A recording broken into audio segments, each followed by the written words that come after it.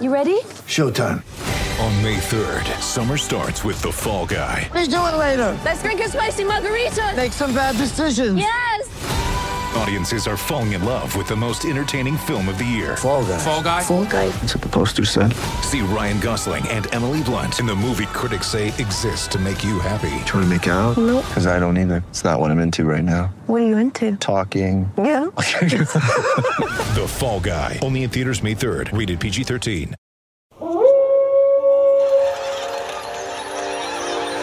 News team, assemble!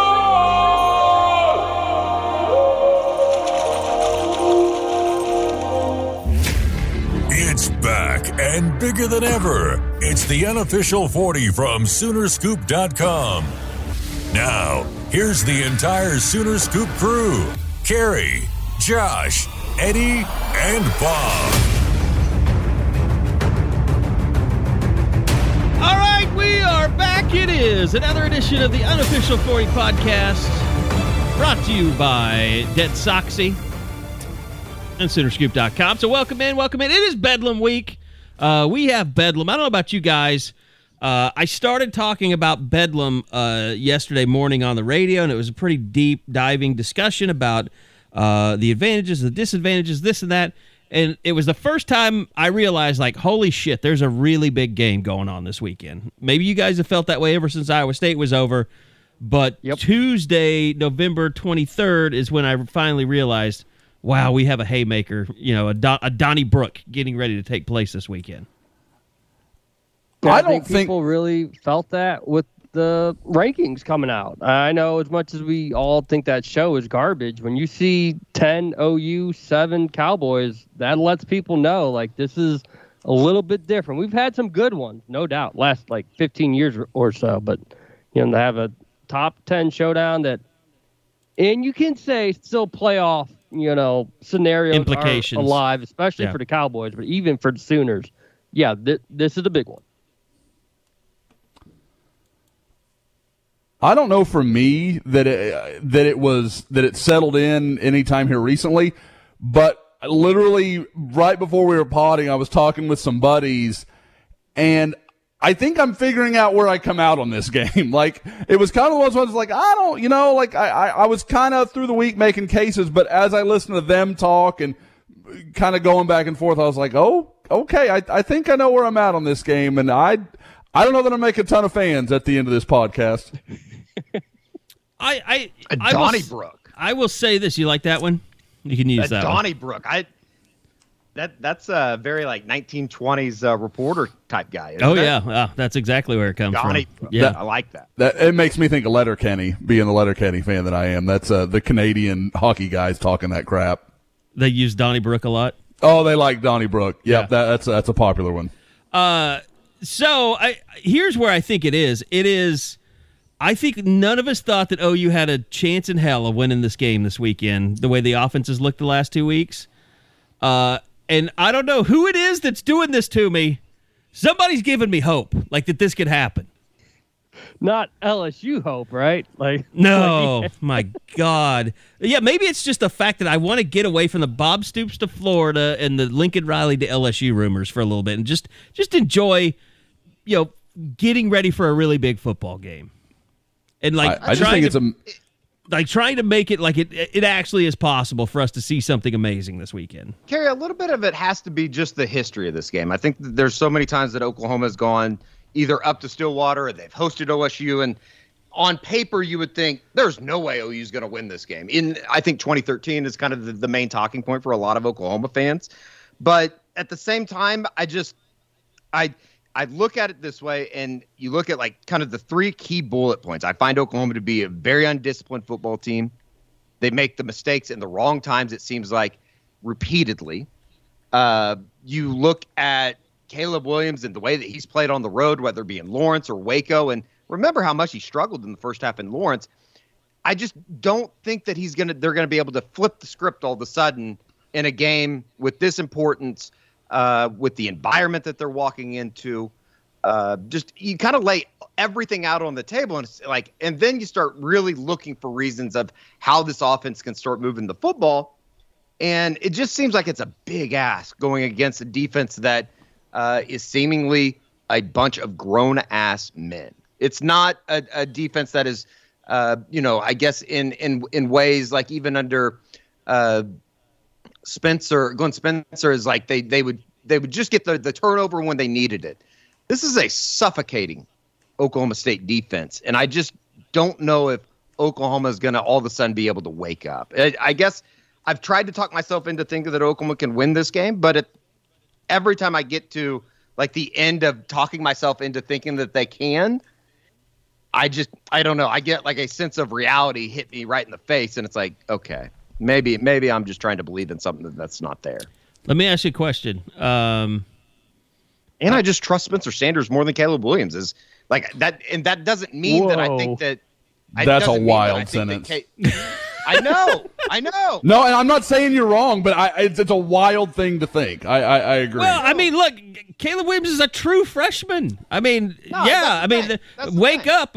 He's a true freshman. Everybody that's bitching about Caleb Williams, he's a true freshman. I don't know if you got the note on that, but that's what he is. Like, he was going to have some growing pains, and he's going through them right now. By the way, I'm not shitting on him. Spencer Sanders is... I mean, like, to me, when I look at this game, and because I'm always like, okay, Sanders what's the path? Well over the last 5 weeks. Yes, you would admit that he has. Right? He has against Kansas, West Virginia, TCU, and Texas Tech. I mean, you could argue there were some games that some OU quarterbacks didn't play that well against those defenses, but that's neither here nor there. TCU But and Tech aren't two of them though. Yeah, fair enough. And those were both in Norman, which I think we've seen there is a variance there. TCU was in Stillwater. But my deal is they scored 63. So when you look at this game, what's the path for Oklahoma?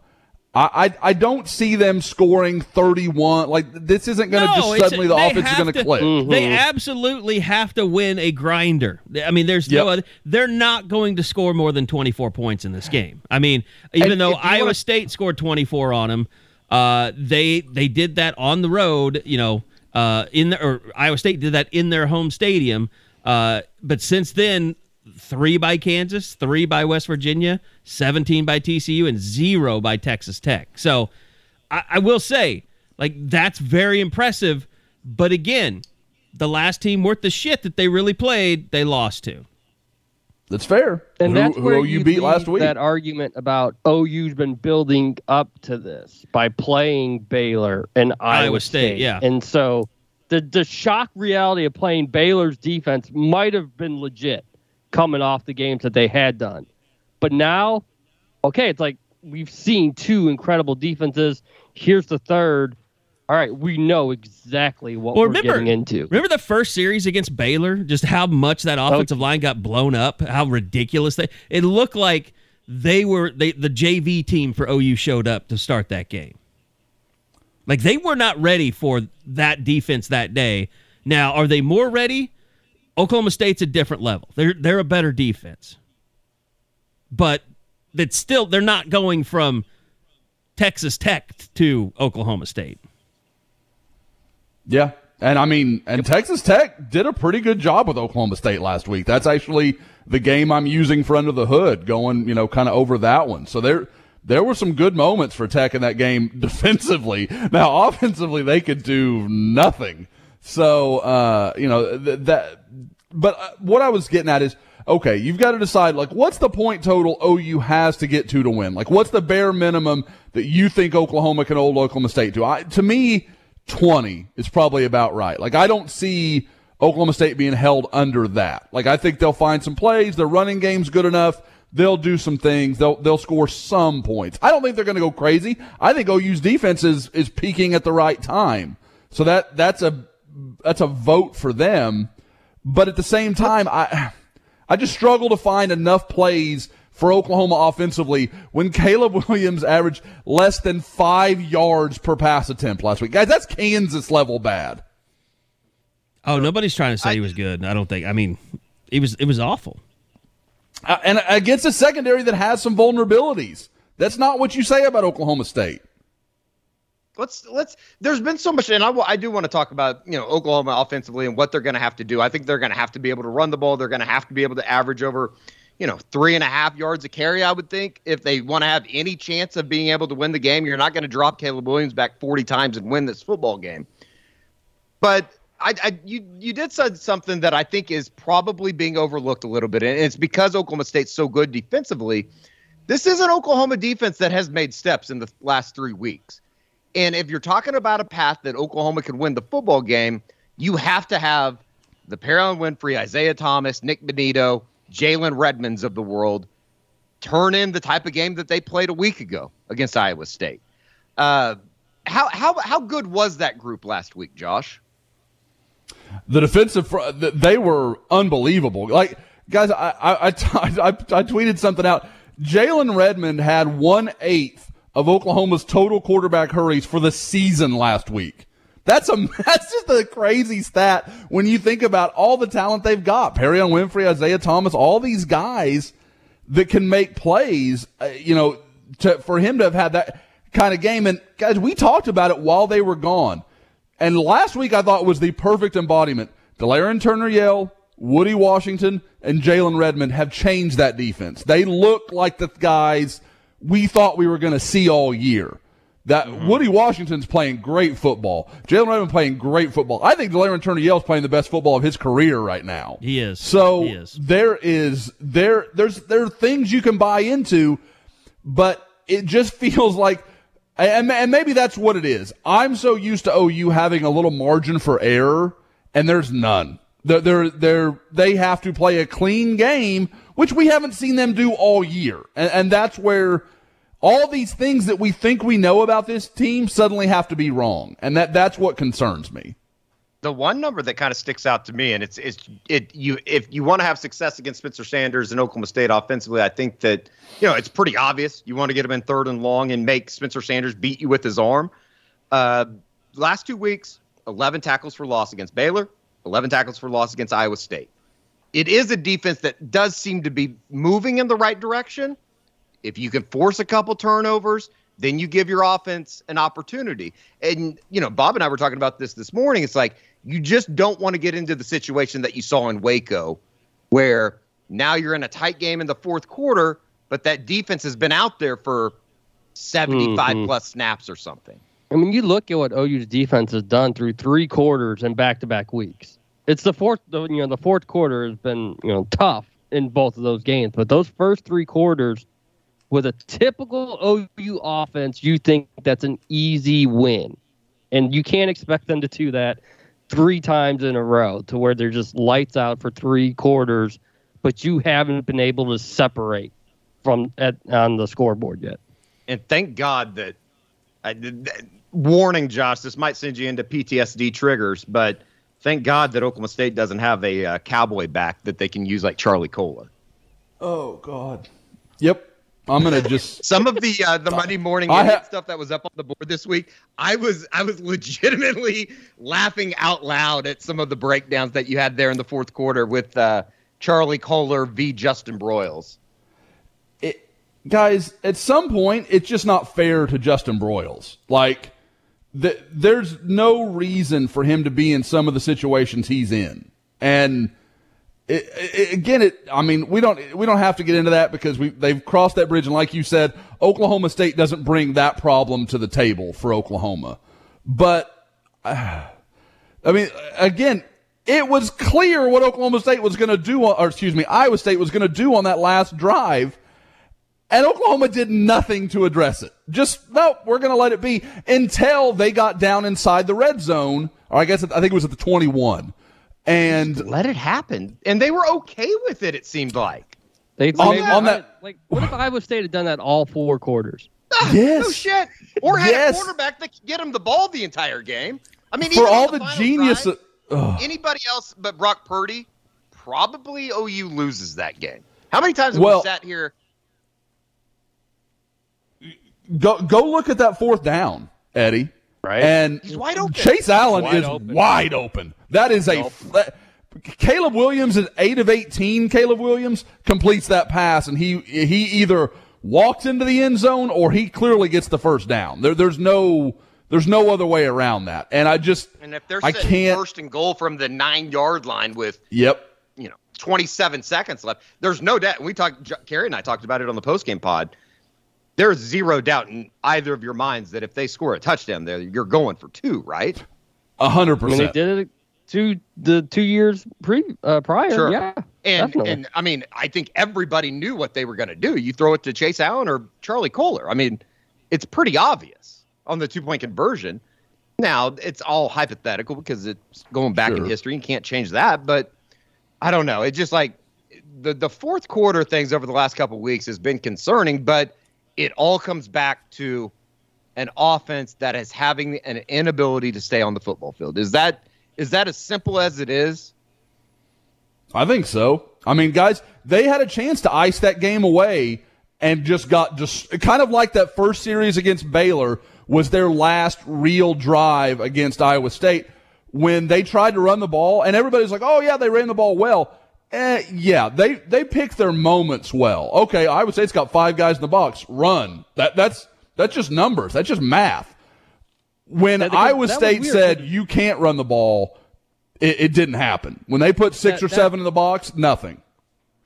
That previous drive, they go 5 plays, 68 yards. It's all Gray and Brooks, and you think they've got it. And then I think on that first down, they try to get a little cute with Caleb running it, and then that just kind of just blew that last drive up. I know Kennedy Brooks put himself at fault, I think, for a second down run. I didn't quite see it, but yeah, that was very disturbing because you sort of knew, all right, they're going to have to do it again. It's a 1-possession game. Defense going to have to make a play once again. We didn't think we'd be here at 21-7, 28-14, but yes, we are going to need one more defensive sort of, highlight play in the final seconds. And it all goes back, in kind of my opinion, to another trigger point. I'm sorry, Josh, warning. The inability to put a team away when you have the momentum, you're up 21-7, and then you give up the most inexplicable fake punt in maybe the history of Oklahoma football. There was nobody within 25 yards of the guy. I rewatched it. There was only one player. It was Jackson Sumlin was the only guy that realized what was going on. He's the only guy that saw it, and he deserves credit because he did see it. But he's the only dude that responded. But it's Jackson Sumlin versus 10 other guys trying to get to the punt. Right? They had no shot. That was closer to being a touchdown than OU stopping it. Yeah. I wondered if anybody was ever going to turn around.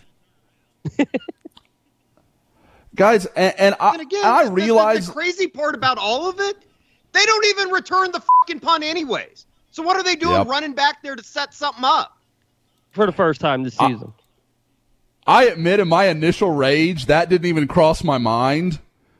And then I was like, what? You're absolutely – I heard you guys talking about in the postgame, and I'm like, they're exactly right. Like, there's no – why are you trying to set something up when they're – I mean, guys, what would you say? In the mathematical probabilities, in that scenario, it's got to be better than 50% chance that Matt Campbell's running a fake punt there. I mean, like, there's no way that's not a consideration. And not to mention, Josh, a team that has already proven that they're willing to go for it on 4th down, or at least kind of go a little bit outside the box. I mean, they were going for it on 4th and 1 from their own 19 in the second quarter. I mean, guys, this Iowa State team. Punt returner for the first time this season. So this is the perfect time, right? That's up there with the Tyreek Hill repunt for me. Like, that is inexcusably bad. And I think it's worth. I have found in my time excuses for the Tyreek Hill thing. I can find no reason why there's no scenario when that should have happened.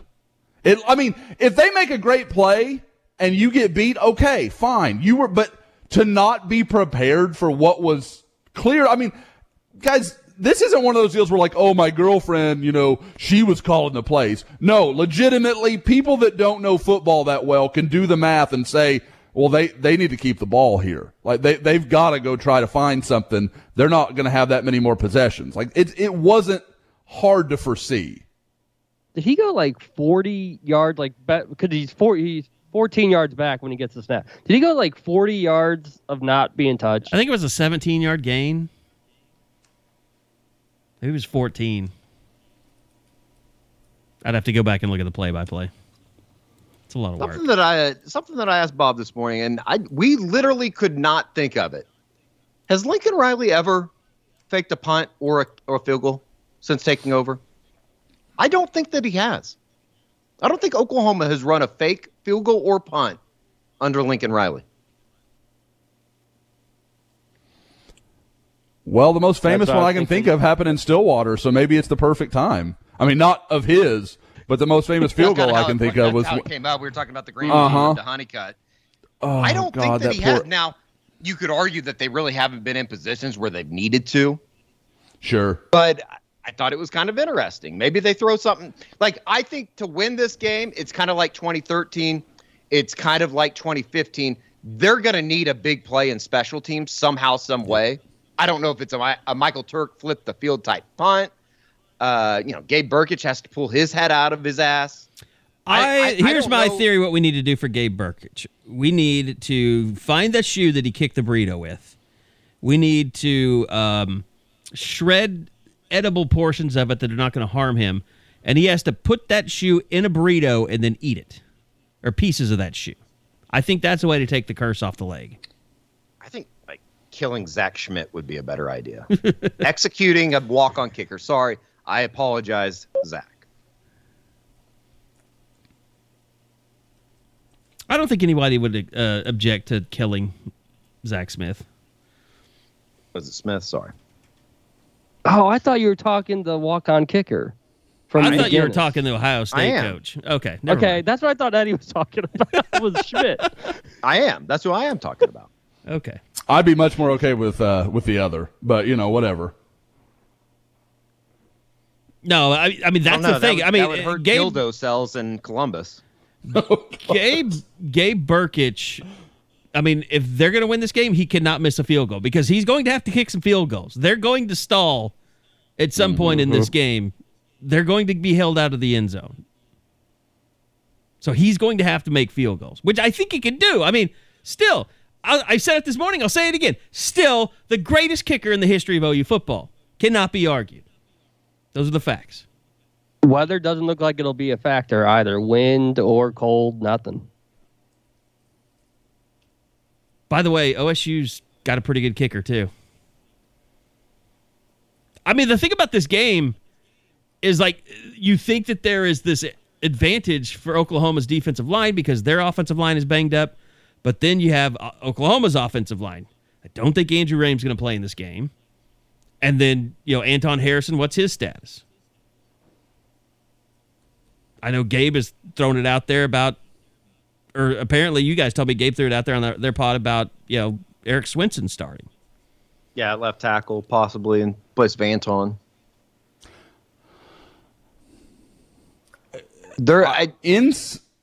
Inside, that makes sense to me. And we talked about it a little bit in our group chat. I can get there because Oklahoma State has some interior guys that are kind of more power than speed. But the way Oklahoma State likes to bring pressure and their edge guys being a little smaller, a little more athletic types, that's a tricky matchup. I'm not saying he can't do it. I'm just saying I've got to see it. Because to me, if Anton Harrison's had any redeeming quality this year, it's been pass protection. I know everybody will say, oh, well, what about the end zone last year? Yes, bad, no doubt. But by and large, he has probably been one of OU's best pass protectors. All right, calling a little timeout here for Dead Soxy, because Dead Soxy is not going to be out of the loop when it comes to big-time Black Friday deals, and they've got one going right now. They're running a buy one, get one from now until the 29th. Use the code BOGO, B-O-G-O, to redeem. That's kind of hard to say. Must put both items in your cart before you check out. So put 2 items in your cart, you pay for one, you get the other one free. Applies to all items on the website, bundles and individual socks. But there's actually a catch here. There's only one BOGO per transaction. So if you can scam the system. They are encouraging this. Just don't put like 6 things in your cart and think that you're only going to have to pay for 3 of them. You're going to have to do separate transactions. So if you want to buy 3 and get 3 free, that means you put 2 in the cart 3 times. That's right. Only 1 BOGO per transaction. Helpful tips on the website as well. Use the code for an unlimited number of transactions. So unlimited BOGOs. Load up your sock wardrobe for the year.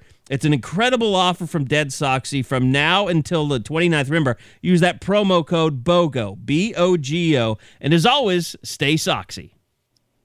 Here's another question for you, because I think this is, obviously Oklahoma State, they need Jaylen Warren to run in order for that offense to be effective. But was he hurt, or were they just resting him? I don't know, because Dominic Richardson had like 20 carries and he had like 12 or something. I think it was maybe a little bit of both, but more rest than injury, if that makes sense, Bob. Yep. But here's my question. So Spencer Sanders, even though he can run the football, they don't design their offense around it. And I'm looking at that Baylor game and how many, I'm sure they looked at it, how many problems Gary Giff, gave them in the run game. Is Spencer Sanders at Gary Bohannon's level as far as elusive runner, speedy runner? Josh, I'll let you field that one. Sorry, you caught me. What are we talking about? God, do we have to do can I just say Bohannon? I can't keep it friggin' straight. I'm terrible I think it's Gary. Don't change the subject that you weren't listening, Josh. No, I got caught. Okay, I heard Bohannon. What can I say? What can I say? I got to scream something. Could cough it up. I think that. Oh yeah, 100%. I think that he's elusive enough to cause you problems. I don't think that he's as fast as Bohannon, though. No. Well, he is now. After Bohannon shredded his hamstring. Sure. Yeah, I would agree with that, largely because guys, I don't think I gave Bohannon enough credit. When I went back and watched that Baylor game, there were angles he was outrunning. I rightfully, questioned his passing accuracy, and he's a terrible passer. But he's a way better athlete than I thought he was. I agreed. Because there was one, I think Asamoah either had an angle or was pretty square on him, and he beat him to the corner. It was on that touchdown run in the 4th. And it was like, whoa, okay. I didn't think he could do it like that. I knew he was athletic, but it surprised me a couple of times. And I don't know that OSU would design their game plan around him. I'm just openly wondering, can he beat you with his legs? And I don't think he can the way Bohannon beat OU. No. But it's a double-edged sword, because to me, I think he could cause OU some harm. At the same time, the more the ball is in Spencer Sanders' hands, the better it is for Oklahoma, in my opinion. So, it's kind of I don't know where you come out on that, because he can hurt you, but I feel like if you put too much of the game on Spencer Sanders, kind of like we were saying, OU's not going to win this game, Caleb Williams dropping back 40 times. Same deal with Spencer Sanders. That's not how OSU wins this game. No, I really do think both offenses are going to struggle at times. Agreed. It's just who struggles the least. I don't think that we're going to look up, though, and it's going to be that 10-7 game that I think a lot of people expect either. I think there will be some points at whether maybe the defense scores a couple points, a couple touchdowns on each side. I really don't know. I just I kind of like the over in the game if I had to really choose a side. I think it's at 49, 50 and a half, something like that. I think it's 1st to 24 wins it. Yeah, I think that's probably pretty fair. It's like I said, it's the little things though for me. In the grand scheme of things, I just don't trust OU enough to be able to say they're not gonna. I don't trust OU enough to say that Perrin Winfrey's not going to throw a football into the stands. What is that? Well, I would say this. If OSU gets to 24, they win it. There's an update on my projection. If I get the best, 24. If I can get the ceiling of both teams, I pick Oklahoma. There's no question. Oklahoma should be the better team. It's just They're like just you not. said. I mean, it's like we see it every year. We've seen it play out other years. It's like, yes, we're all impressed with Oklahoma State's defense. None of us are saying that they're not good. But when you break it down talent to talent, they don't have a Nick Bonito, just talent-wise. They don't have a Perrion Winfrey, just talent-wise. I mean, you look at receiver, like, they don't have the receivers that OU has, yet, Tate Martin could easily be the leading receiver in this game on both sides.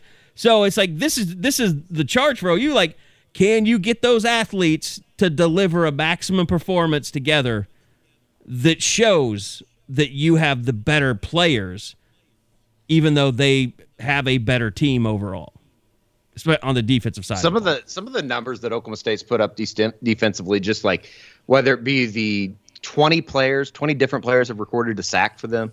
You add in the age thing, it's just kind of unbelievable. But at the end of the day, OU has better athletes. I think that's a pretty well-known fact. I'm at the point where I can't trust them because it's the 12th game of the season and we've been waiting for this thing to come together all season. I just feel like the joke's kind of on us that they're just all of a sudden going to flip a switch.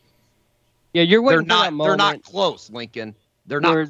They stop them on third down, but there's a penalty, or they have a bust that just comes out of nowhere somewhere in the secondary, and it's just like that's what happens. They haven't played a perfect game. It wasn't about to start tonight.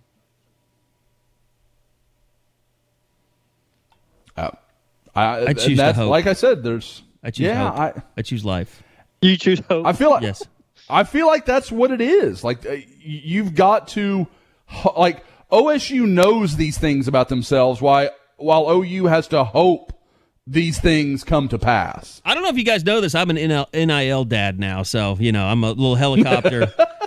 Very upset at Pro Football Focus for not recognizing that Isaiah had 2 sacks in the last game and only credited him with 1.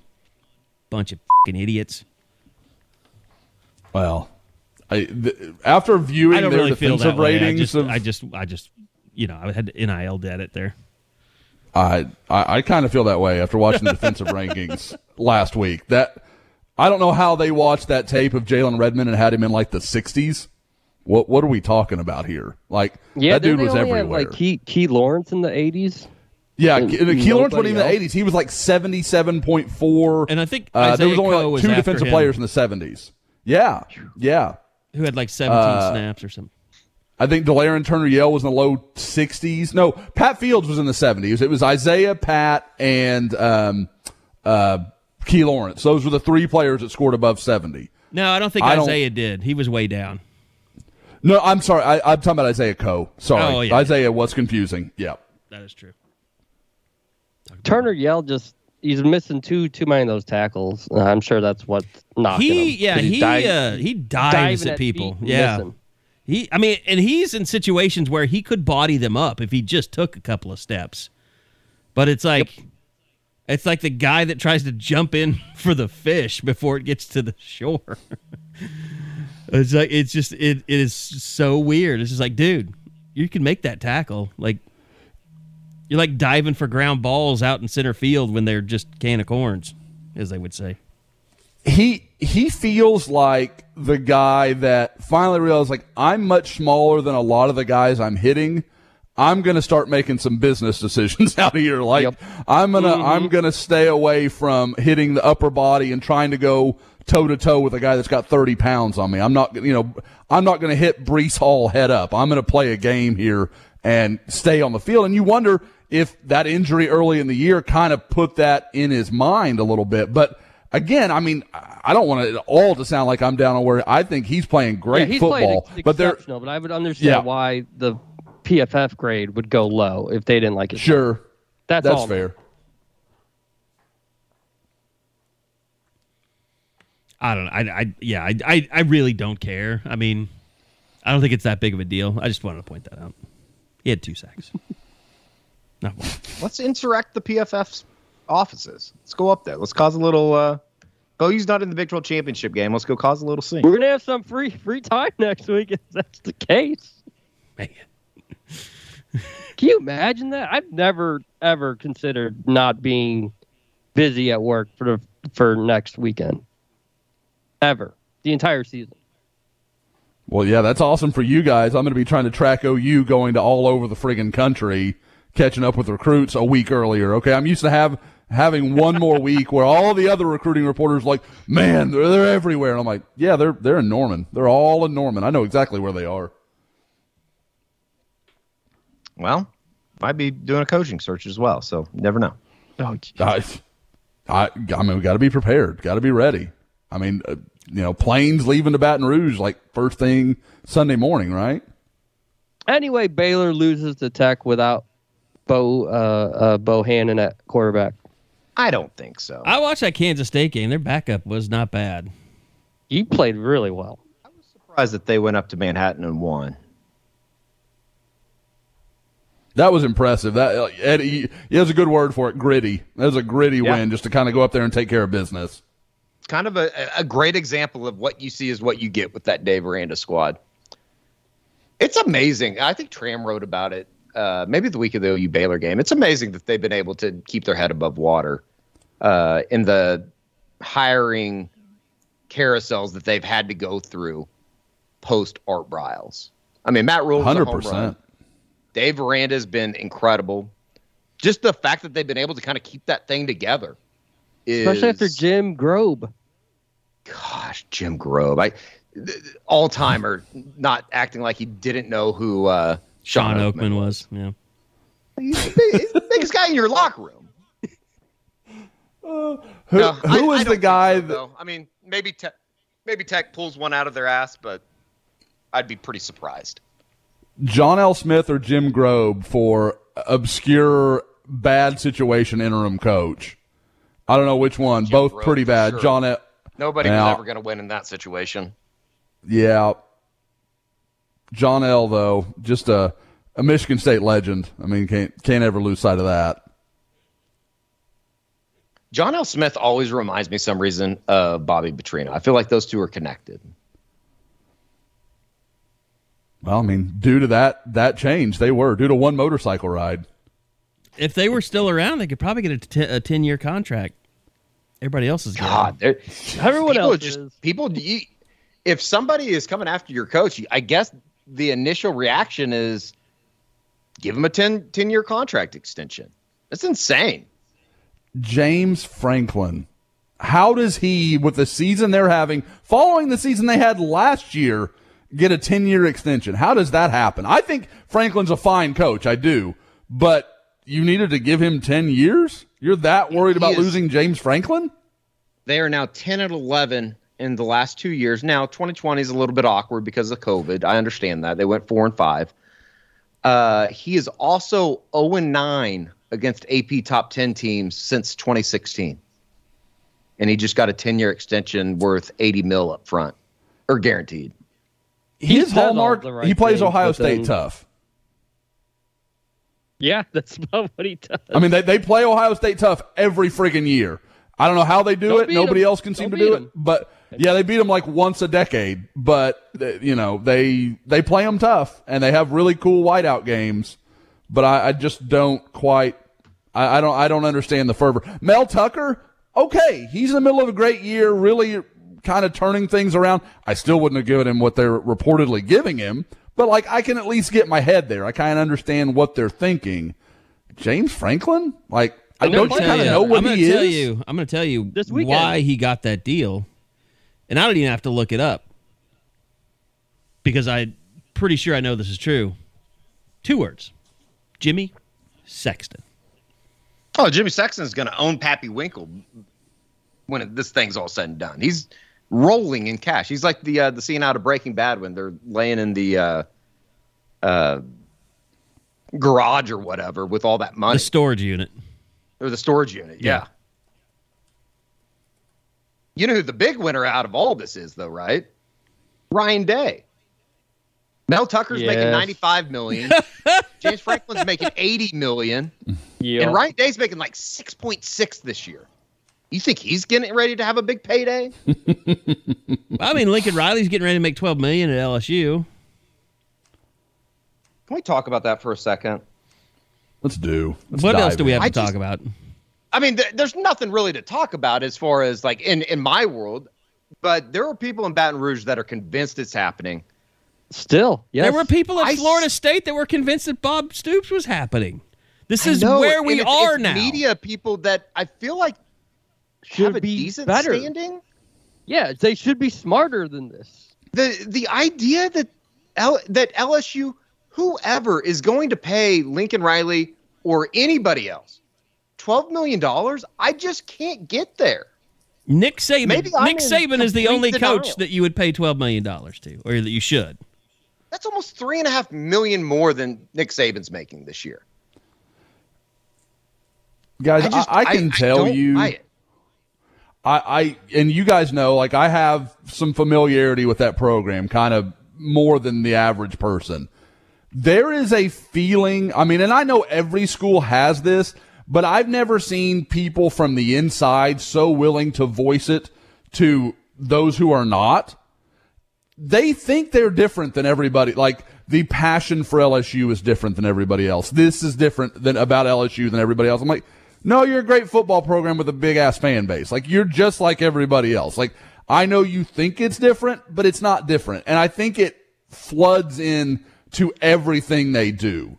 Like, it's not crazy town like, you know, another SEC West rival, but it is definitely like we love our team more. We love football more. Like, they just think they're different somehow, and I've never really been able to either put it into words or understand it. I mean, it's just a Cajun A&M, isn't it?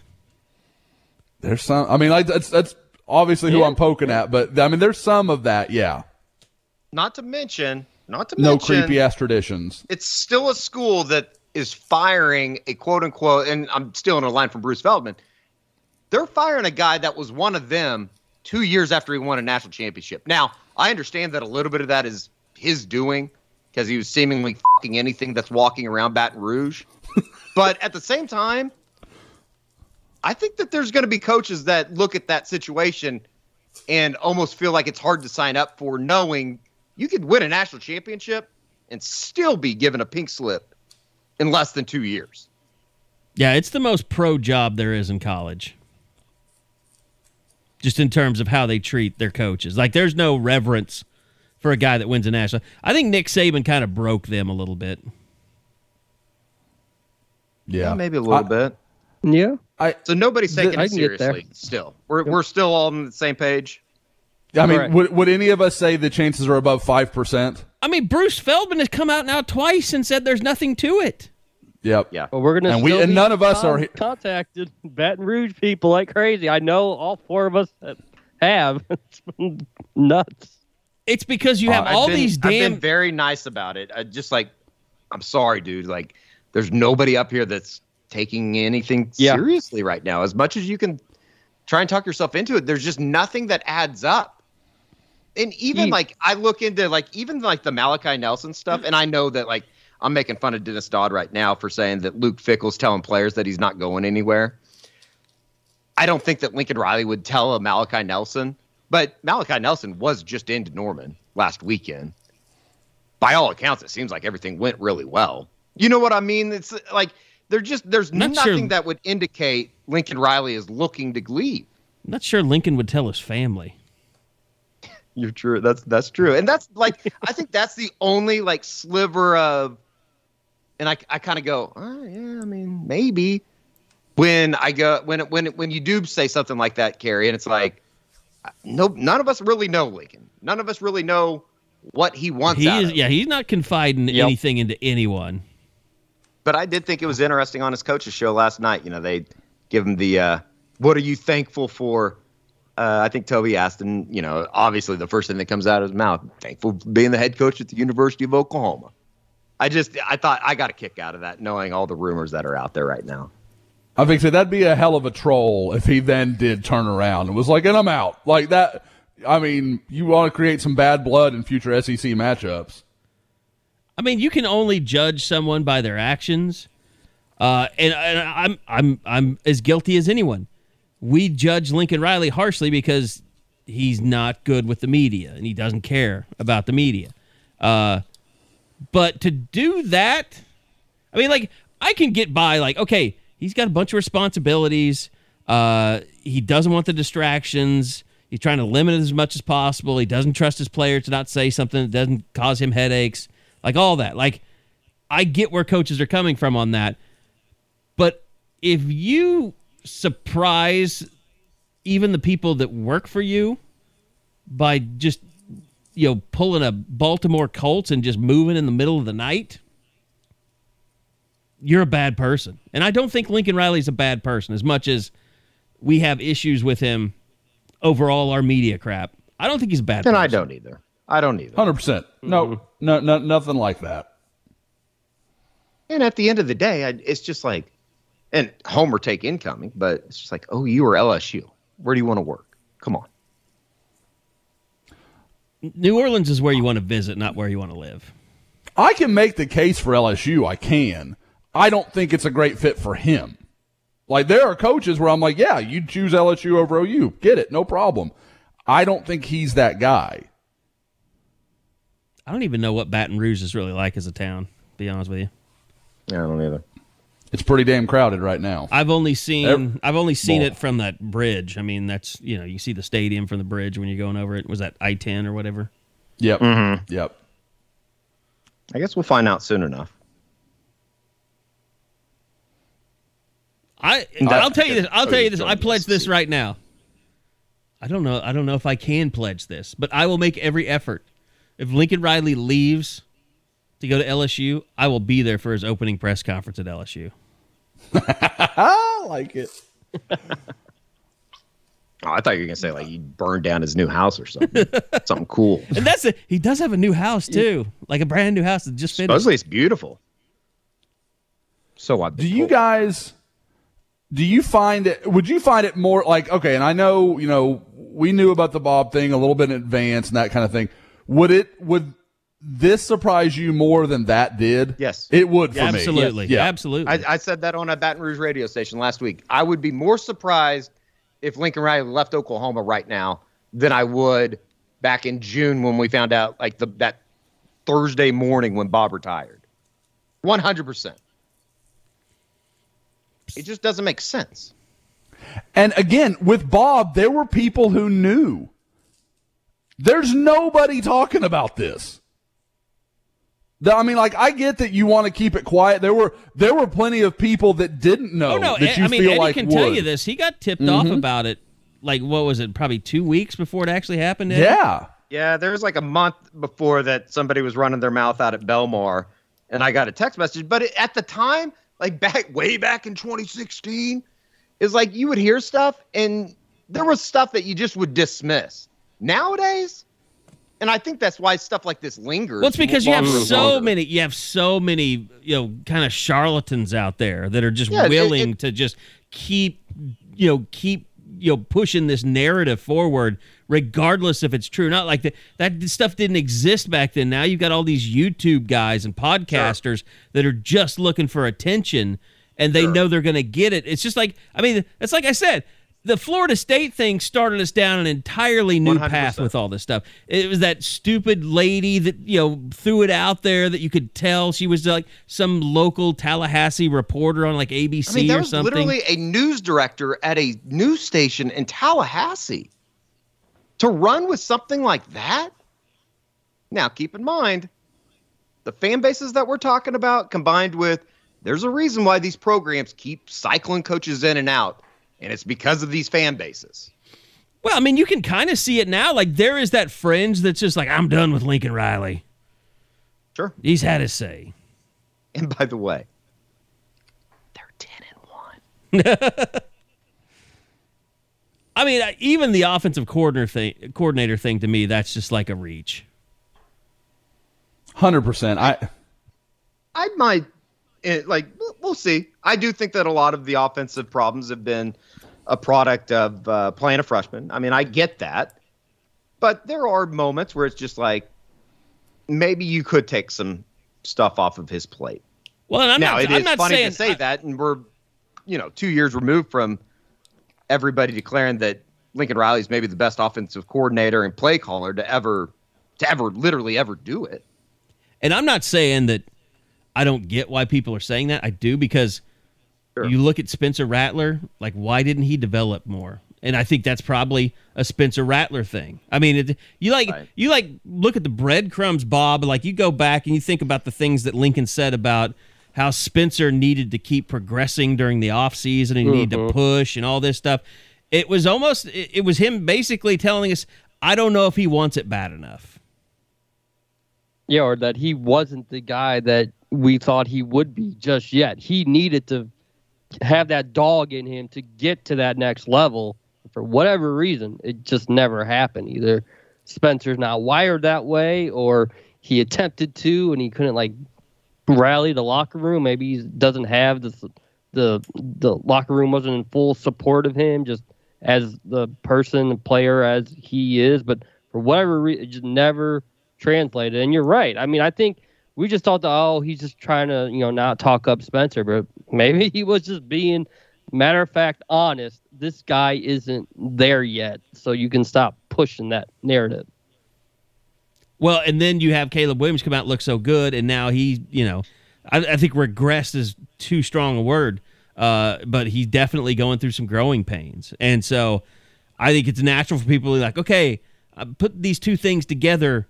What has happened with Lincoln Riley, the offensive genius that did nothing but produce first-round draft picks? Like, something has changed here. It must be this. I mean, everybody's just trying to figure out how to fix it. That's what people do. I mean, that's just natural. Sure. Is it unfair to also point, and it just made me think of this when you say what has changed? They don't have a Dede Westbrook. They don't have a Marquise Brown. They don't have even going back to Sterling Shepard with Baker early.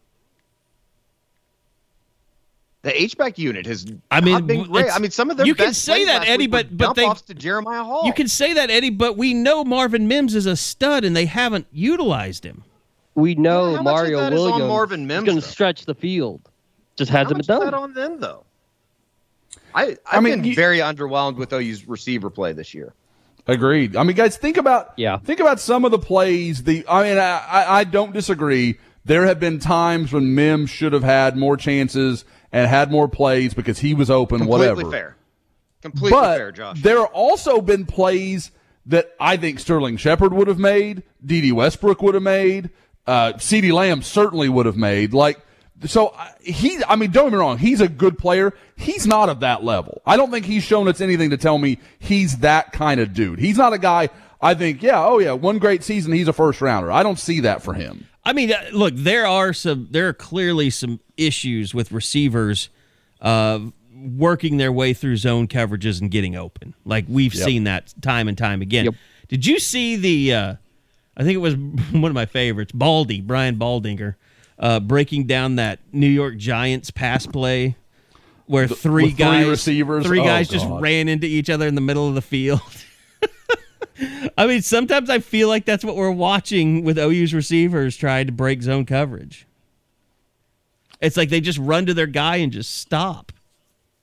I mean, and you think of two offensive coordinators you think of in similar veins, Jason Garrett and Lincoln Riley. Almost the same people, I mean, really, when you think about it.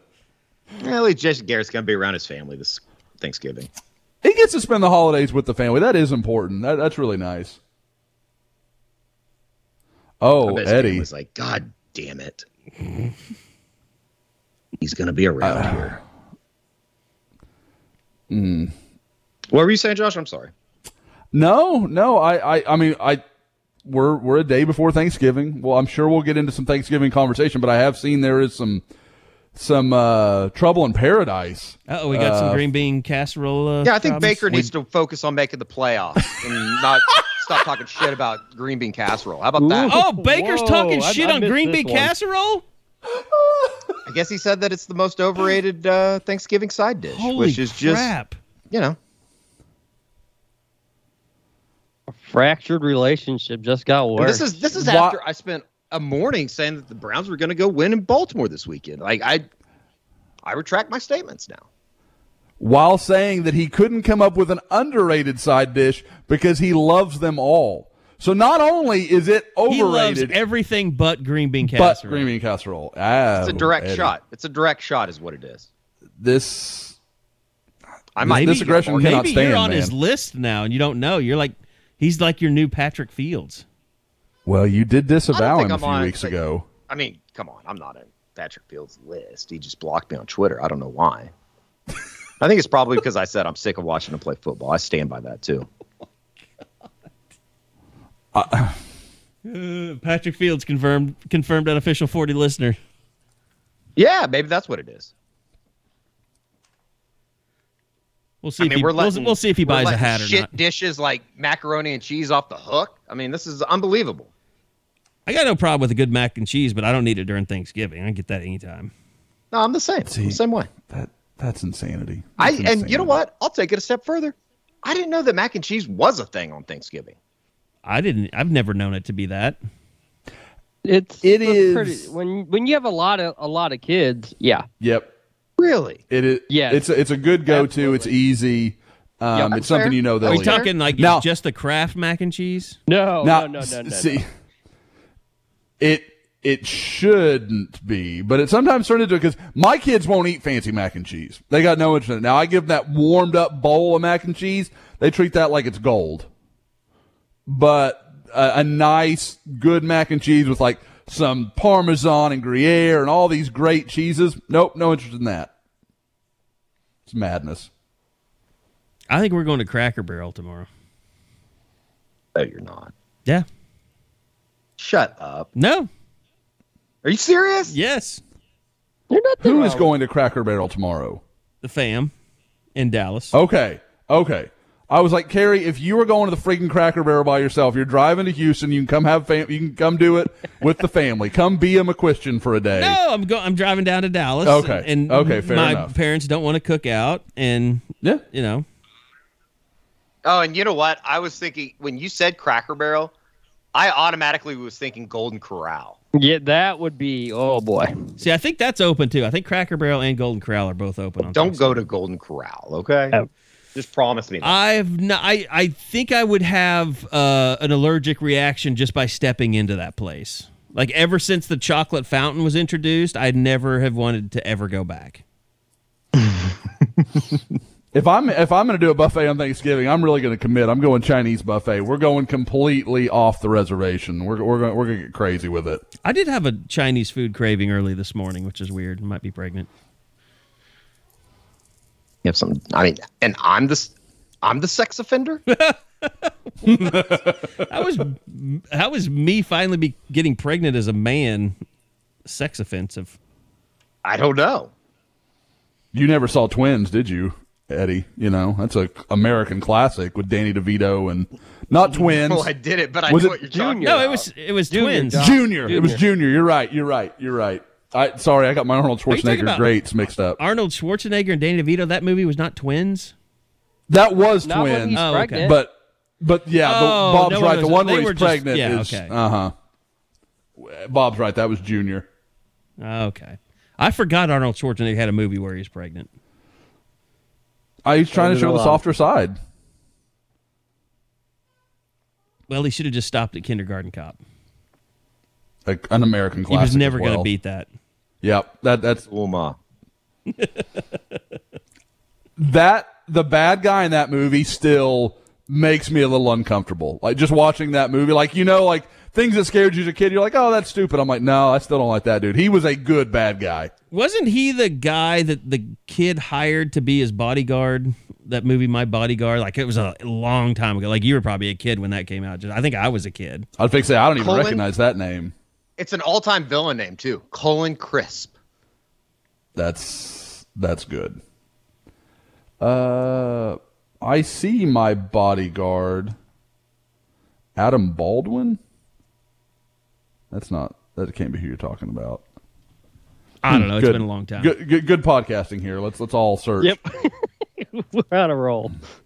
What now? How is Pearl doing? Does she understand Thanksgiving or Christmas yet? Oh, we're gonna find out next month about Christmas, but she's just like her daddy, so she's a picky eater. It's gonna be interesting. It's bad. This is revenge on me for being a picky eater for all. Well, you kind of had to become a picky eater, though, because your stomach Were you always tried that to way? explode on you. Yeah, I was always that way, and then I've just taken it to another level that's even more ridiculous. I don't even want to know more. If I don't she want to know eats more. turkey tomorrow, it is a win. Will you eat Yes. turkey? Yeah, I love turkey. Yeah. Okay. Oh, Bob, you would. God, you'd love turkey. That's brand, Bob. I think Thanksgiving's the only meal of the year for me where the meat is completely unimportant. I'm all about the sides. I'm about the perfect bite. I need potato, dressing, turkey, gravy, Okay, and then follow and chase it with a roll. Okay, I thought you were going to throw cranberry on there, No. and that was going to be. I'm not a too cranberry much. guy. Never have been. Yeah, that's gross. Did you guys see this thing in Utah, the pickle and cranberry pie thing? Yes. I saw your tweet about it. Yes. I can see why God hates Mormons. That's horrible. Oh. Like chew into cranberry and then get the crunch of the pill. It's Nope. disgusting. That's a I don't horrible even like mouthfeel pickles to situation. begin with, so of course I'm going to hate it. Oh, I love a pickle, but no, I don't think there's anything you could put with cranberry that I'd be like, okay, now I'm kind of interested. Like I don't cranberry even just like nasty. Like, do people really get like when they get turkey? Is anybody loading up on cranberry anyways? Oh, 100%. I don't. Oh, you do? You like? No, cranberry? not me. I hate it. I think it's gross. Okay. My mother-in-law, like literally, she's the only one that will eat it. Will make herself an entire like cranberry salad thing that she loves. Since I was a kid, my mom would. She's put the cranberry from a can on the table. And I know people, that's the only way they'll eat it. They want that canned cranberry thing. And I'm like, I mean, I don't know the difference, whatever, but that's just not a taste I have any interest in. Not for me. It's like grapefruit. I don't mind Ugh. cranberry juice. See, I don't even like. Yeah, I'm out. I'm out on all things cranberry, Yeah. except for the Cranberries. Great band. Who would There have you thought go. of all of us, Eddie would be the one to go to To a the alt rock Cranberries band of the reference. 90s. Yeah, that's amazing. They have some hits. Oh, I don't disagree. I had You spend a enough high time school at Cats job. on a Friday night in Oklahoma City. You might hear some Cranberries. I had one of my first bosses when I was in high school. He was like a cranberry obsessed guy. Like had the sticker on his car and all. Like he was real into the cranberries. And so Okay, when that we'd might be be closing down, yeah, it's I too just much hate for me. zombies. Now I hate zombies so much. Zombie. You know she's. Now, Linger, yes, Linger's awesome. You know she's Linger's a zombie. great the lead song. singer's dead now, right? Yeah, pretty Yeah. sure that's right. Yep. Is that right? She was Yeah, She had didn't she? cancer, She maybe? died during COVID or something. I don't think it was from COVID, but it was in that time I frame, think it wasn't was it? suicide. No, yeah, was it really? 2018. Mm-hmm. Oh wow, I thought she had cancer or something. Damn. Yeah, it's kind of that stuff was going around. Dolores O'Riordan. Died by drowning due to alcohol intoxication in January of 2018. What ended up happening to Michael Phelps? God. He's a good swimmer. An outstanding. He's more of a swimmer. marijuana guy than a beer guy or an alcohol guy. Yeah, that's true. Okay, so Josh, let's get into Chris McClellan because for those not on the website 24/7, they're just falling for that headline, Florida beats OU on In-State Star. And I had plenty of friends like from out of state that were texting me like, how does OU lose out to Florida on a guy when they don't have a coach? They don't. The most simple answer I could give, that didn't happen. Yep. And it's one of those deals where I want to walk lightly because I like Chris. He's a good kid. We've known him for a long time. Like it's not like that. But this happens a lot where you see, and we've seen it go in OU's favor when, OU beat Alabama for that guy. not exactly. Alabama Colin told him he didn't have a spot anymore. Yeah, the hats on the table are not always representative of reality. Let's put it that way. I hate it when someone puts an OU hat on there just for a little clout, and then all your friends are like, "Oh, you didn't is OU going to get this kid? Man, these hats on the table." I'm like, "No, don't even watch." Well, hat science, and baby, shout out. Almost always, if there is a hat announcement and there is one school that clearly sticks out from the rest, that school is probably not really involved. Like if it's Oklahoma, Tulsa, and Kansas State, Oklahoma wasn't a real option. He's choosing between Tulsa and Kansas State, and best of luck to him. Now, in this case, obviously, all elite schools were among the chosen hats. Basically, what had happened was over the past few weeks, and we've talked about it some on the pod, was there was still communication between Oklahoma and Chris McClellan, but it was a kind of a time to either shit or get off the pot was kind of what it came down to. And McClellan would give OU some indications like, I think I'm close. I think I'm ready to kind of make up my mind. And there was you need – at one point he could have just committed. Fine. And but as it went on, yes. But as time went on, and as we've talked about, his senior tape is not what everybody hoped it might be. I think there was a feeling for some on the staff that, Lincoln's going to have to sign off on this. They're going to have to decide because I really think if he was from, I don't know, Wichita or St. Louis or something, Oklahoma probably would have walked away. His senior tape is just not what you usually see from an OU signee. It's just not where it needs to be. Now, I think Chris has a lot of potential, but you would want to see a little more production than what he's putting on tape. So I think there was hey, you need to sit down and talk with Lincoln. You need to give him a call, and that call never happened. And it just kind of got put off and put off. Now, what I will say, Oklahoma handled this really wisely because for those that don't know, Owasso's head coach, where Chris McClellan plays, is Bill Blankenship, one of the biggest names in the last 40 years of Oklahoma high school football. An absolute, Eddie Carey's exactly right, a legend of Oklahoma high school football. And they made sure they were in contact with him, let him know what was going on. So there couldn't be that narrative that we see sometimes of, you just didn't love this guy up. No, that's not what happened here. Oklahoma recruited him hard, recruited him fairly. And he just never could quite pull the trigger. And then at some point, OU said, we're not sure anymore. And finally, they just kind of said, okay, we're going to be done here because I think there was a feeling that even if he picked Oklahoma, not everybody was going to be satisfied with that choice. And you might end up, and I know I've come with this name a couple of times, you might end up in a Ron Tatum situation where in a year he's in the portal anyway. Because not everybody was on board with that decision. And not only are you trying to keep Chris McClellan on board, you're trying to keep some other people around him on board. And that's fine. Like I've said before, if you're Caleb Williams, fine, you'll deal with that. You're Adrian Peterson, fine, you'll deal with that. A guy that, like I said, you're having to explain away why his senior tape wasn't very good, that's a tougher sell for a coaching staff. So I think OU reached out, kind of let Blankenship and everybody know this is what's going on. This is why we're making this decision. And that way there was no hard feelings, no harm done. They're going to be fine to come back to Owasso anytime they want to. So I think that is basically the long and short of it. And I know people will be like, well, Oklahoma must have done something wrong. Ohio State had the same issues. There were a lot of people at Ohio State that were of the belief that he had silently committed to the Buckeyes when he took his official visit way back when, and just kind of kept waiting for him to make it official, go public. And it never happened, and the communication started to get shaky, and they had problems with that.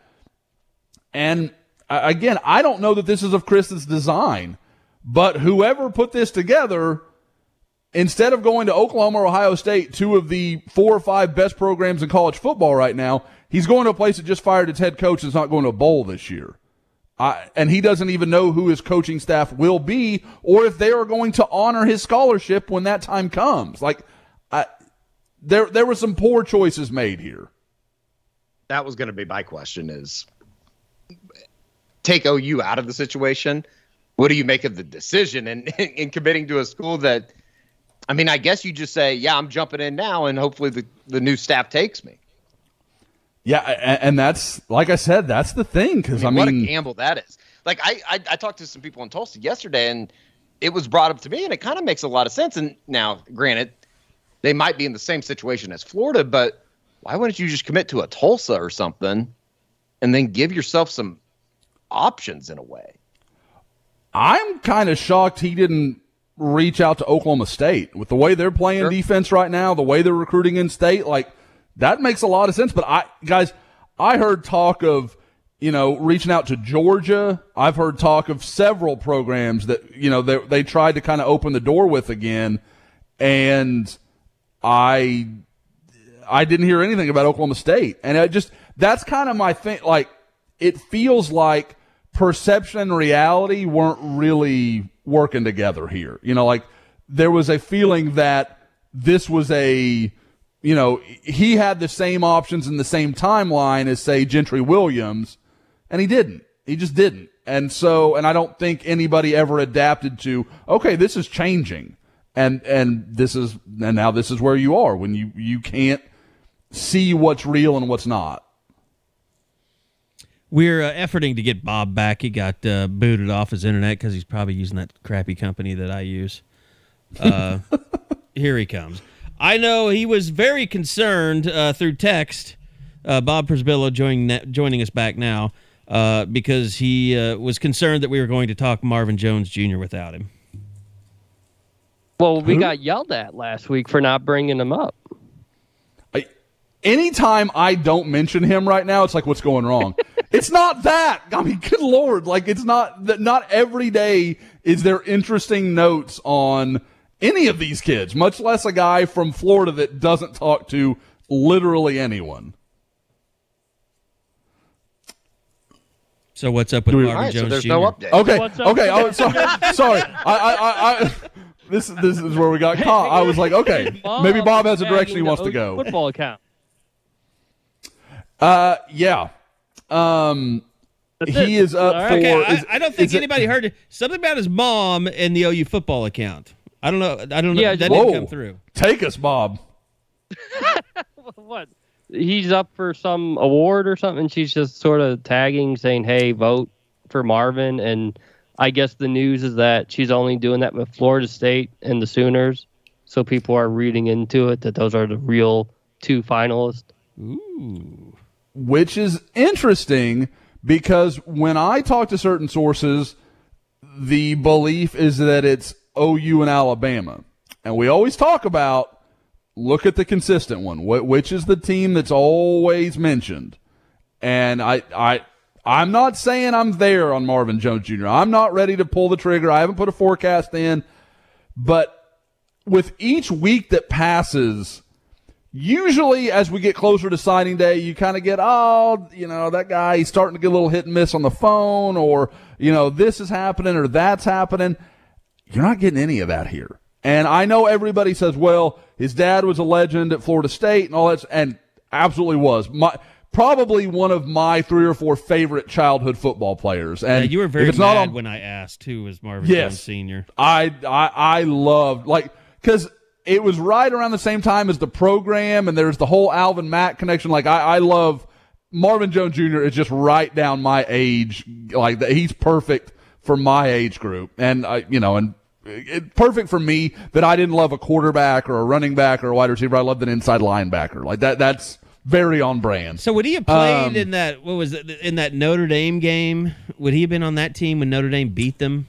In 93? I think so. Yes. Yeah. Okay. Because I think he won the butt kiss in 94, if I'm not mistaken. Maybe it was 93. But either way. So yeah, he is up for an award. I believe it's a Miami-Dade, like player of the year type of thing. Up with some, with Kenyatta Jackson Jr. and, another name that OU fans are familiar with. But when I talk to people, it seems to be moving in the opposite direction of OU's fading here. Like, it feels like OU's just a little more confident and a little more confident and a little more confident. That's kind of what I keep picking up. And a big part of it is mom. And like I said, everybody kind of assumes, oh, dad's a legend at Florida State. I don't know where she falls on that. She's not a Florida State fan. She's not an alum. I believe she is a Miami alum, and I always thought that was kind of a funny combination. But I don't think she has the same love for Florida State that everyone kind of assumes is there for Marvin Jones Jr. So, and that's who she lives with. That's who she's around. So I think that's all a little interesting to follow.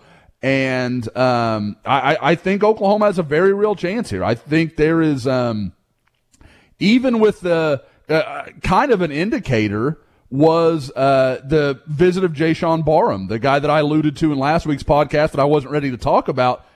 I don't know that everybody around Norman was super excited that news got out, because I think there is a feeling they're in a place with Marvin Jones Jr. that they don't want to do anything that upsets the apple cart. And if that tells you something there too, because if you're in panic mode, where a lot of people tried to turn that when Barham just, when we got that news out there, everybody's like, well, that must mean no, that's not what that means. I think Oklahoma sees two really good players, and maybe they could land both of them, and we can get into him in a little bit. But this is not a reaction to them being in trouble with Marvin Jones Jr. Oklahoma likes where they are, and from what I'm hearing, they've got good reason to. By the way, when it comes to Jones, okay, I think part of it is because he's the number one ranked recruit for on 3, and with Rivals, he's what, in like the 70s. So is he closer to top 100 or to like the top 10? He'd be closer to the top 10 for me. I think his tape is elite. He's one of those guys I just disagree with where Rivals has him. I've seen him live. Josh hates. Yeah, well, yeah. I mean, again, print the damn T-shirt. We're changing it now to Josh hates Rivals. Actually, I think we can get our contract. We probably better not do that. We need to have one of those shirts where it's like Josh hates, and then it's just like OU slash through it, Rival slash through it, everything circled. Like whatever. Like Josh is willing to like wear Oklahoma that. versus everyone. We'll do a Josh versus everyone. I can do that. I'm behind it. Yep, that is fair. But with I lost my whole train of thought. What were we talking about? Marvin Jones ranking. Oh, his ranking. Yeah, he is the thing. I kind of came in thinking he was a pure rush guy, but when I saw him in person, he's a bigger, more fluid athlete, kind of longer than I expected him to be. He's one of those guys. He could play rush. He could be competing with Clayton Smith. Or he could, turn into the heir apparent to Isaiah Thomas. I could see either case, but the bottom line is I don't see a lot of way he's not on the field next year. He has played elite competition. He knows what it looks like, and he is very, very good. So I think Oklahoma has every reason to feel good about what he could do if he can arrive, and I'm sure that's a part of what they're selling him. While Florida State's selling, the family and the connection, all those things, Oklahoma's saying, hey, we're really good. We're headed to the SEC, and you can come in and play for us very early on. Alabama's the other team in this. Alabama can't make that promise. They know what's there in front of them. They've already got a 5-star committed to the same position is it Jeremiah Alexander? I believe that's right. Something like that.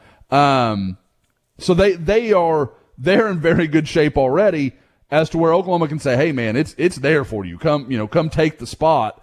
And I from what I can gather, it is working pretty well for them right now. I was gonna you want to move on to the visitors of the weekend? This is your segment, Bob. You own it. Okay. All right, John. Well, let's go to the visitors of the weekend. Defensive flavor for sure. Anything that stands out in the immediate, or just another one of the things where we're just going to have to wait till signing day? Honestly, somebody asked me, do you see any commitments before the end of the month? No. Do I see any commitments before signing day? Not really right now. That's kind of the nature of the beast when Oklahoma has so many commitments already, and the guys left are Rivals 100, 5 stars, Rivals 250. There's nobody on their board that's like the random 3-star. Like they're chasing big game. That's really what this is. And, you talk about Devon Campbell. We talked about Marvin Jones Jr., Jayshon Barham now, Javonte Barnes. You run the list, there's just not a lot of guys that they can be like, well, you better jump on board or you're going to lose your spot. No, you don't play that game with these guys. They are living the opposite life of what I was talking about with Chris McClellan earlier. Like, they've got the tape. They know OU's got a need. OU's got a long-standing relationship. They're going to be involved through the course of this. But as far as some notable visitors, everything I've been told, Javonte Barnes went really well. Nothing seems to have changed. I still feel good about Oklahoma landing him. Now, what's going to be interesting is if he's one of these guys that signs quietly, or if he doesn't sign at all, because I know he wants to announce at the All-American game. So there's a lot of stuff that still kind of has to be worked out. But I like where OU is. Jayshon Barham is the interesting one. Talked to a few people, including some Penn State sources where I think some people had thought maybe he was leaning a little bit, that there was some real involvement there. And he's kind of one of Penn State's final guys in this class that they're chasing. So I get the impression that they're a little concerned about Oklahoma, that they think something, some movement has been made. But I don't, he's a tough kid to read because literally, I talked about Marvin Jones Jr. being quiet. Marvin Jones Jr. talks to people. Jayshon Barham doesn't talk to anybody. And it is very tough to gauge where he's at with anything. So I don't know what's going to happen, but Oklahoma has a chance there. There's no doubt about it. And the junior college defensive lineman, Jeffrey Mba, I think that's how it's said. Yeah, that's what I've been going with. Jeffrey just corrected. Real quick before you get into him, Josh, I saw him on the sidelines last week, and I think that you alluded to this in the board chat. I legitimately thought I didn't know that he was a player. I thought he was a 30-year-old, father or brother of a player that was there. That sounds no. It sounds like, because everybody I talked to was like, that's a good-looking dude. Even people that are around players all the time were like, that's a dude right there. And he looks like $1 million. He's very explosive. I like his tape. What to me is going to be the question is if Oklahoma likes him or thinks they can get something better from the portal. Because like we talk about all the time, junior college ranks are a huge crapshoot, and he's even more so because he played 1 year of high school football and has now played 1 year of college football, of junior college football. He is a super unknown quantity. And, a guy that, he's from France. He came over, as a senior in high school and played in Connecticut. So, there's not even he played Texas or he played South Florida. You could kind of say, he's seen some things. This is a guy that junior college football is easily the highest level of football he's played, and there's just not a lot of organization there. But I'm not convinced he's a take right now. I think they're going to watch and kind of see what happens. But there's no question. OU likes him. It's just a matter of, do they like him better than something they could find in the portal? How big is just real quick, as far as the defensive line stuff and recruiting goes, Josh and Bob, is it worrisome that you kind of fall back on the portal? Because you saw what happened in the running backs room, and I wouldn't say that that's necessarily the most healthy situation. I just it seems like whether it be McClellan and then Mba, is it Mba? Is that how you say his last name? It's it just seems like, do you keep kicking the can down the road, or eventually do you have to take a chance on somebody? To me, Eddie, a guy that has his length, his measurables, runs like he does, that's a chance I can take. And then if we get something in the portal, okay, maybe we got to talk to one of our guys, and they're going to be headed to the portal. Sure. We've talked about this forever. Oklahoma too often wants to be the nice guy. We're not going to make the tough choices. We're not going to do, man, that's not the world we're living in. If these guys and the players, have embraced NIL, and like this is the flip side of it. You want to be business, you want to act like a business happens. Like you're sometimes, man, we love you, we think the world of you. You can't help us. We need something more. We want you to go somewhere where you can play, you can be a difference maker, but it's not here. And sometimes you're going to have to just make those cutthroat decisions. And I get it. I know these kids. It's not fun. That's an awful thing. You don't want to have that conversation, but it is what it is. And, you know, you're OU, if they want to get their roster, their 85-man roster, as strong as it possibly can be, you're going to have to start doing some of those things. It's something I think that a lot of people have been wanting for a while. Josh, how big is someone like Derek Moore, who just coincidentally has connections with both Jeffrey and Barham? Is he someone that you feel like you can go to get an accurate representation of where things really stand? If you mean me, absolutely not. Derek Moore is impossible to reach. Now, if you mean OU, yeah, they can go to him and they can get a feel. And I think talking to a few people, I absolutely think Moore has been talking to Jay-Sean Barham. I think there is a connection there. I talked to Jeffrey Emba about it, and he knows Derek a little bit. Like they were together for a little while at St. Francis, but I don't get the impression that it's like that. Barham and Moore are pretty tight. They're friends. Like I think that could have a role in all of this. But coincidentally, I've got something in Woke today where we were kind of keeping track of the early enrollees. Huge news for Oklahoma that Derek Moore will be an early enrollment. So that's a huge win for Oklahoma to get a dude like he and Dindy are both going to be on campus in January. That's massive for a defensive line with all the turnover that it's looking at going into 2022. So kind of a side note to what we're talking about, but I really, if you could close with Barham and Jones Jr., I almost don't care what else happens. I mean, you want another offensive lineman, but you get those two along with what you already have with Moore and Dindy. Man, that's the makings of an SEC defensive line. Is that I think that'll wrap up. That'll wrap it up. That's all I got. Except for your excellent basketball report that I'm sure Josh would love to listen to. Real quick on recruiting, are we just basically in wait-and-see mode for some of the OK Preps kids? I guess when I say kids, I'm talking about Deshaun Brown and Gavin Freeman. Is that becoming more a pipe dream by the day, I guess, because there hasn't been a whole lot of inaction? Or is it more wait-and-see because OU season's not over yet? And could Bedlam mean anything for Braylon? For who? Presley. Braylon Presley. Oh, I'm sorry. Or I was is like, that I didn't. Done? Are we just discounting that? That's totally off the table. Josh checked out. Sounded like that's. He thought we were done, so he checked out. No, I heard Braylon like that. I mean, that should say something. That's how far he is from my mind. Like I know that's been around, and I know Oklahoma in a perfect world would probably like to take Braylon Presley. Like they like him a lot. There's no doubt about it.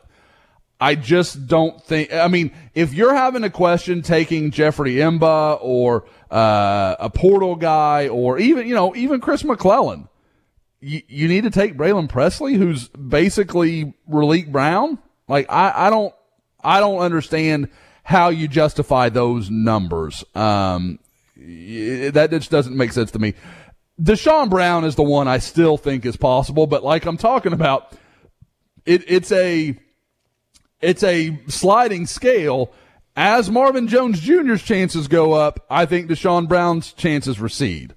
So it's kind of one of those things where, again, I'm taking Deshaun Brown. To me, that's one you go get, and again, you find a way to make that work because, guys, we can all name 4 or 5 guys on that defense that are not going to play a role for that defense that is of any consequence. Now, maybe Deshaun Brown won't either, but you don't know that yet. You won't know till you've got him there and you can work with him. And then maybe in 2 or 3 years, you're having the same conversation about somebody replacing his scholarship spot. But that's what I'm talking about. You've got to start making these tough decisions. And Deshaun Brown is too good. He's in state. And he really, I mean, like, he's come to camp. He's done everything OU has asked of him, even including being patient through all of this. I feel like he deserves the reward. Deserves not what's important. I think he has earned the reward. And I think sure. I think it could be good for OU to have both he and Jones Jr. And if you can get Barham, hey, great. I just don't think you can have too many bodies along the front on either side of the ball. Sure. Especially when Lincoln leaves for LSU. Yeah, I mean, you have to change your whole style of play. Yeah, talk it into existence. What do you do? I think you just want to go down to the Bayou. I really don't. I really regret that I made that. Well, yeah, I mean, that declaration. Oh, you're gonna love that drive from New Orleans over to Baton Rouge. That's just nothing but swamp. Well, at least you don't have to. I mean, if he's driving down, he won't have to go to New Orleans. He can just stop in Baton Rouge and turn around and come back. Yeah, you're gonna drive it down. Okay. I'm gonna tell you, I'm not paying off that bet already. I'm welching. I'll go. You still have nothing to worry about. I still don't have a hood on my car, so I've still got that to worry about. Me and Bunky will go down. I do kind of want Eddie to go, just so like Lincoln's looking through the room and he locks eyes with Eddie. He's like, "What the hell's he doing?" Just the moment of like, "Wait, he's here now?" It'd be somewhere in between the Michael Scott Office gif where he mouths, "I will kill you," and or like a scorned lover showing up at the wedding of an ex-lover. If they gave me the microphone and asked me a question, you know what my question would be? First off, how dare you? That's too obvious. Kaling, there you go. Little office. It would be, so you really are one, huh? That would actually be pretty good content.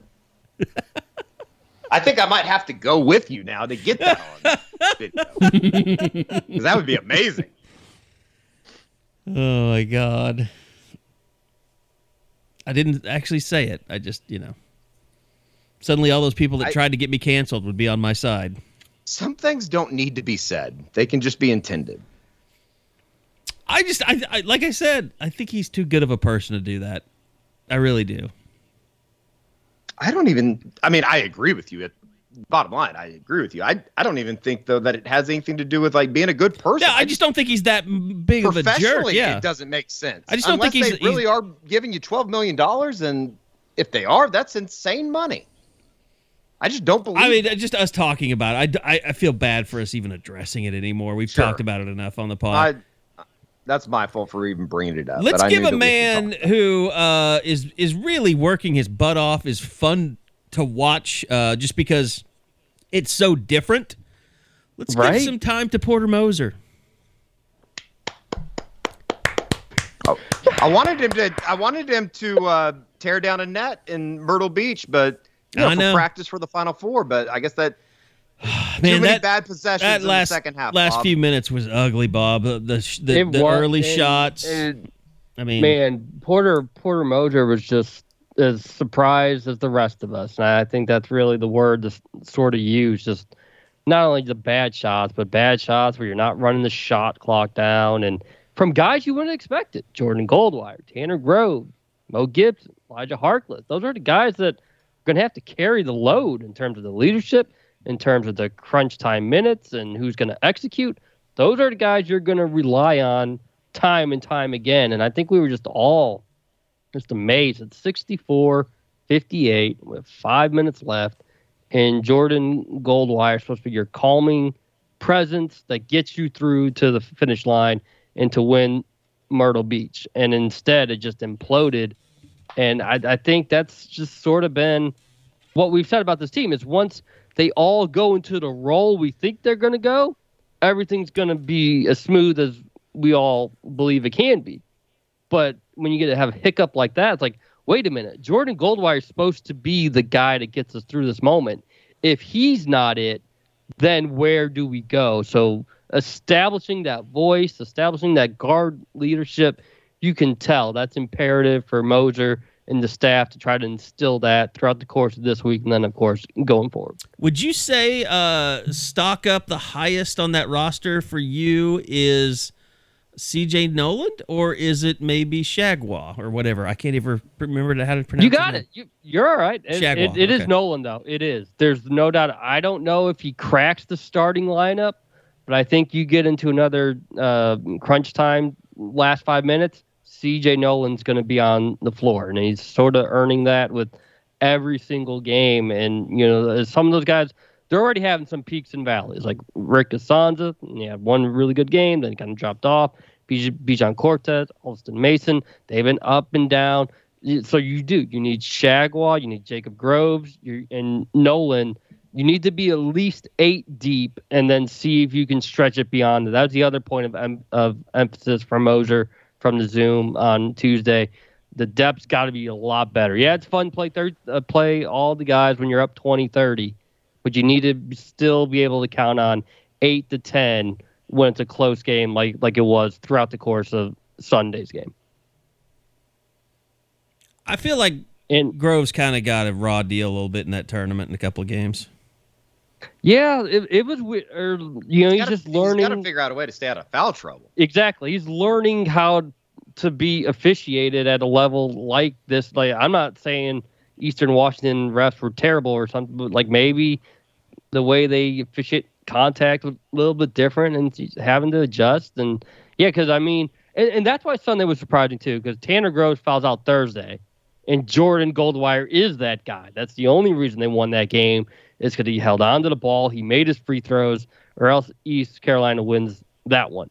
And then, Tanner plays so well on Friday and Sunday, but they're not quite there yet. And what's funny is outside of the gimme tonight against Houston Baptist, you're looking at a 4-game stretch that could really give you an idea of whether or not some of these fans are even going to care about the conference season. I mean, at Central Florida, you welcome Florida to Lloyd Noble, the game from last year that didn't happen. Then you've got Butler. Then you have Arkansas in Tulsa, and we know how good Razorbacks are.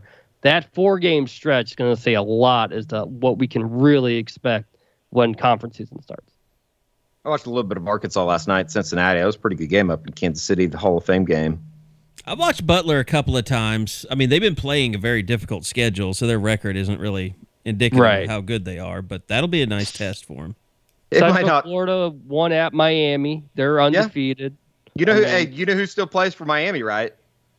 Cam McGusty. Cam McGusty is still playing college basketball, which is just unbelievable to me. Class of 2016. Yep. Still around. God. He's almost as old as some of those Utah State players. I didn't know that Justin Bean kid was from Moore. Yeah, I didn't either. But if he's 25, that means he was like class of 2015 or 14 or something. Like he's way down there. Didn't you say that Moser was just like he was infatuated with how old their team was? Almost as much as Lincoln and people have been about the OSU defense. Yeah, it's reminded me of the same thing. Yeah. They're old. They're experienced. They're old. It's like all these coaches are pissed off about all the COVID rules that have made these super rosters for schools of seniors. You know what? My super, I guess not super hot take, but would it be fair to say that Oklahoma State is the team that everybody thought Iowa State was going to be? That's fair. Yes, all those returning older guys. Yep. It's almost like we just kind of overlooked it, but it was kind of like almost hiding in plain sight.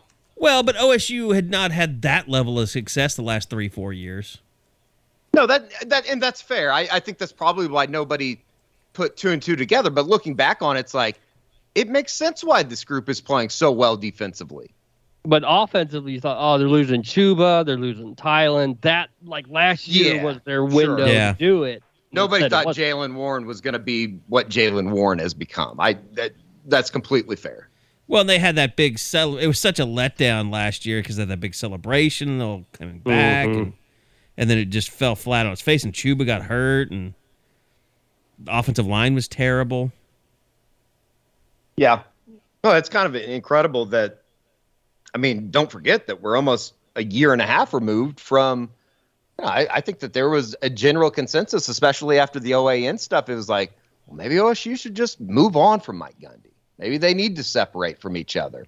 Shit, we're 3 months away or 2 months removed from wondering if they were even going to get to 6-7 wins after they struggled with Tulsa and Missouri State.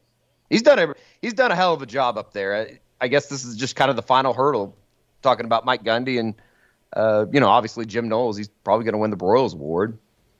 You know what's funny is we've seen all these teams go for it on 4th down against OU. This might be the one team that actually doesn't. Sure. That's a good point. The defense so much that if OU can just get them down on 3rd down, they actually might get off the field.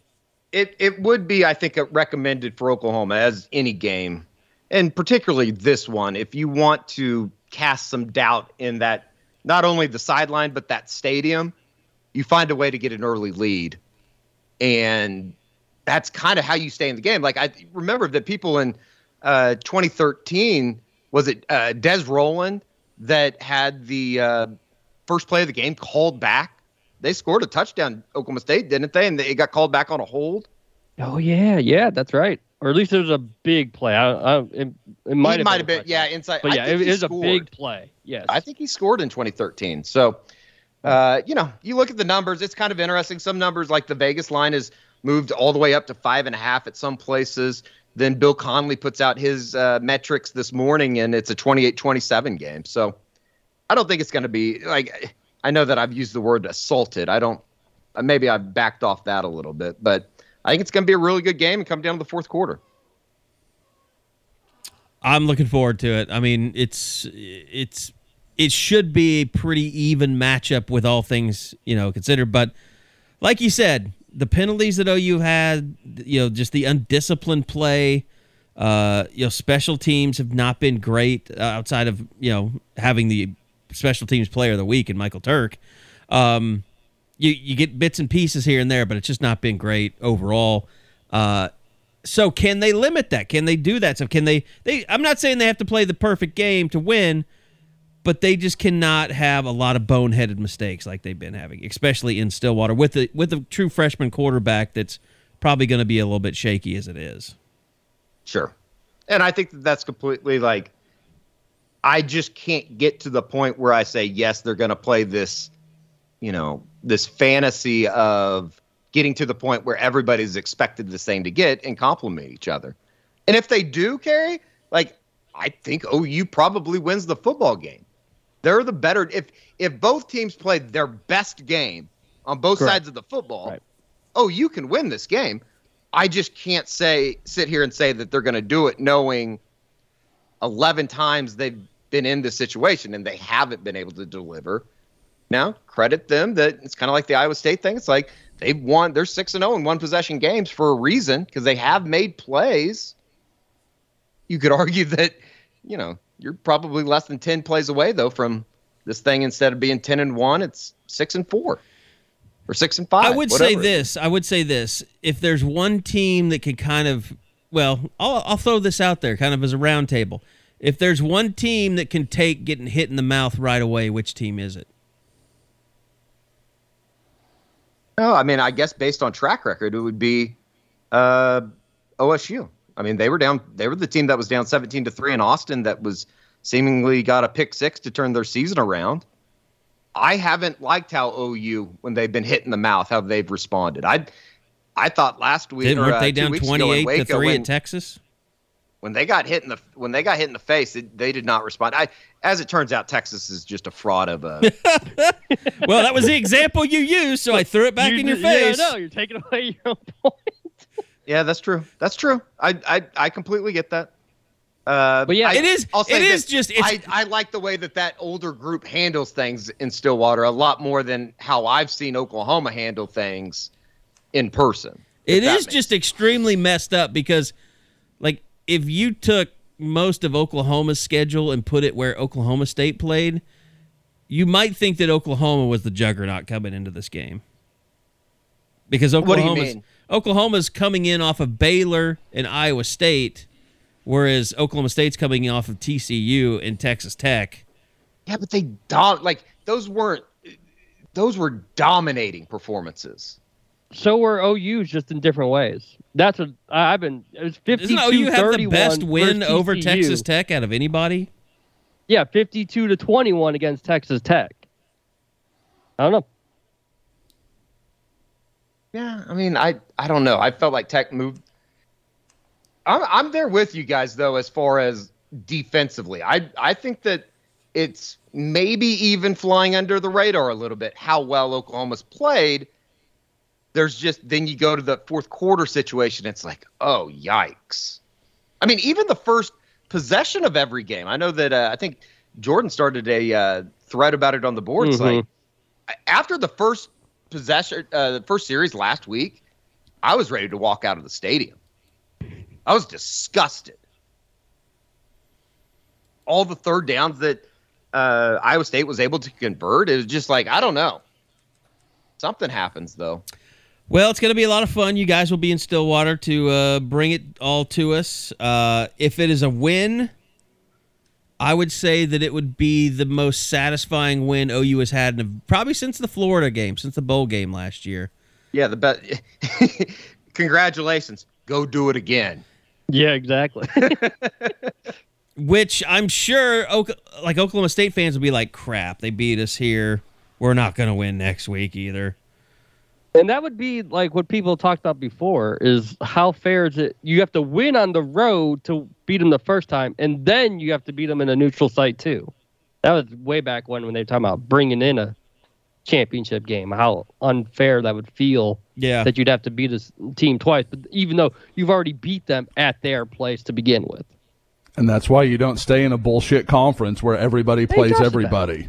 Oh, we thought you just quit out of spite. No, you guys were just making great points. I hear myself talk all the time. I was just enjoying, just soaking it up. I was really hoping that you just stormed off and quit.